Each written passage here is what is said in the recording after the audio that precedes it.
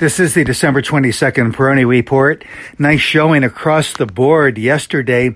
The major indices posting solid gains, with the Russell 2000 up nearly 3%, the NASDAQ up 2.4%, the S&P 500 up nearly 1.8%, and the Dow not too far behind, up 1.6%. So really good participation virtually across the board yesterday with respect to the different indices, which mirror different aspects of the market. But I thought it was particularly telling that the Russell 2000 was the leader and that the NASDAQ wasn't too far behind. So growth certainly led yesterday's gains, with the small and mid-cap stocks participating quite nicely.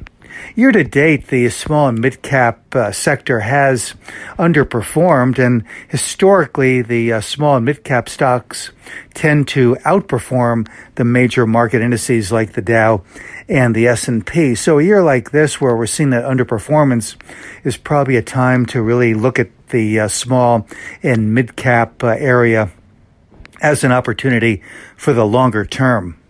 I've mentioned I thought that next year could bring somewhat moderating gains for the major averages, and I continue to believe that, but we're talking about a year like this year where we've seen some very strong returns for the major indices, the S&P up well above 20%, for instance, and what I'm looking for next year is not something entirely different or substantially lower.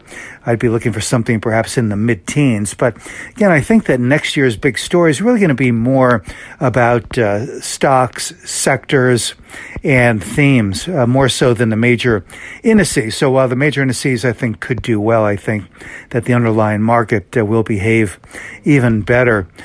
As I had mentioned here recently, it seemed to me that a number of the growth stocks were becoming quite oversold, including the so-called non-earner momentum stocks that had huge gains in recent months. And of course, they really were hard hit by the decline following Thanksgiving. But it does seem to me that even that category of the momentum non-earners seems to be bottoming and could very well start to turn here. And again, that just adds to the breadth of the market. I don't really measure breadth so much on the advanced decline line. I know that many do, but really think that it's important really to study the characteristics of the sectors themselves and what the depth of leadership is representing the individual leadership sectors. That is, what is the relative number of individual component stocks that are driving a sector higher? And what we continue to see here is that it's pretty broad. I mean, when we look at, or it's pretty deep, when we look at the sectors that are in the lead here, and certainly the core sectors that have been very consistent over many years, if not decades, they continue to show a very good roster of stocks that are participating. And that, to me, is very important. Certainly when we get into one of these down and dirty declines, the leading stocks do participate, and sometimes more so than the more defensive or value-driven stocks. But once the decline seems to be completed, then these stocks really start to lead and show good outperformance, so good absolute and relative performance when we look a little bit longer term. The Dow testing down to that 34,700 level on Monday and rebounding, I thought was very encouraging.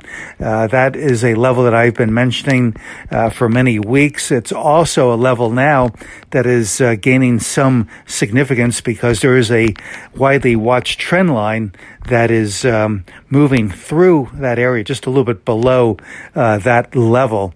And that is a significantly ascending trend line, which again speaks to what I've been mentioning here regularly over the years, and that is that this market is remarkable for building support at these incrementally higher levels. And I think the action that we saw at 34,700 is the latest example of support being established and fortified at an incrementally higher level.